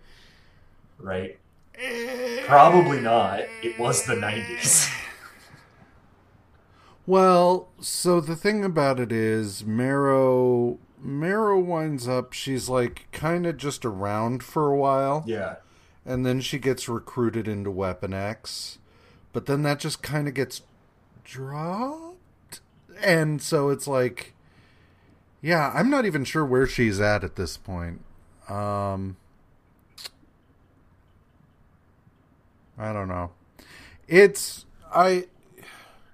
So Marrow is one of those characters that, like, when Generation X showed up, I really liked what they did with that, because it was characters for whom their powers were very much a burden, and they were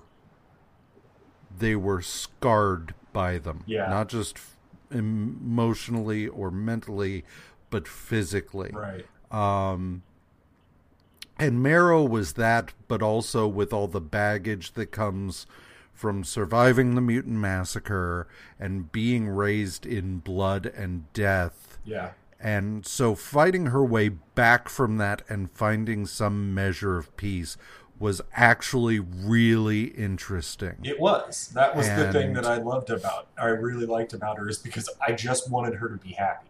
Like, because of all of the absolute bullshit that went on around, that created her, essentially, like forged her, that anytime she got just a glimmer, I was like, oh my God, just, you're so close, just do it. And then she would murder it with bone knives, because that was what her character was. Like, it made sense. Oh God.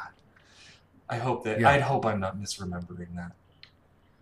No, I think that there was a lot of really good stuff there that just wound up being abandoned. Yeah. But anyway, so my top 5, number 5 is Wonder Man. This is something I never thought I would. I never liked Wonder Man.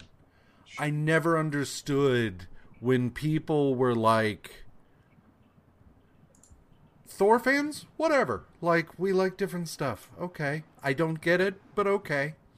But Wonder Man fans, I'm like, y'all are deviants, and I don't like it. Don't try. I will not suffer a Wonder Man fan to live. I definitely am very confused. It's like, you know who my favorite Avenger is? Who? Wonder Man. What? Yeah, and you're like, oh, okay. A lap. That one? That guy over that, there? Him? With the dumb costume? Like, you see this red costume, right? Like, what is this? Yeah, like, he has not had some good costumes. No. But I like what they are doing with him here, and that confuses me. And I understand how someone, if they started reading at this point, could become a Wonder Man fan. Yeah. And that's strange for me, and this stuff messes with my head, but whatever. So Wonder Man, I really liked what they did with Wonder Man in the issue with Grim Reaper. It was really good, and I want to see Beast and Wonder Man become friends. Before, it was just like, all right, you guys do you. Yeah. You do that over there, away from me, and we'll be good. But this, I'm like, I kind of want to see them become friends. So, I don't know. Number 4, building on that, is George Perez's art in that issue of Avengers, because it was great. I loved it so much. It was so good. Number 3 is Thor this week, because especially after the stuff with Odin, this stuff felt tight. It felt focused. It was great. Number 2 is just everything with Peter and Mary Jane. The Flash confrontation, their conversation, and just the work we did on getting them somewhere. Like, maybe it's not where they ought to be, but who knows? It's a step. It's not like what you would. It is not traditional in any way, right? But it is a real human way to approach this relationship, and it makes sense for both of them, right? Like, that's and the part stuff with Mary Jane, like, actually admitting is so good. Fuck, is so good. Just being like, all of this stuff is going on, and people are progressing with their lives, And that's never been me, and I'm not sure I want it to be me. And But like she's I expressing love you, but like I don't know if that's what I want for us, but it's everywhere. And like the fact that and she it's admits great. that it's getting in her head. Like she thinks Yeah.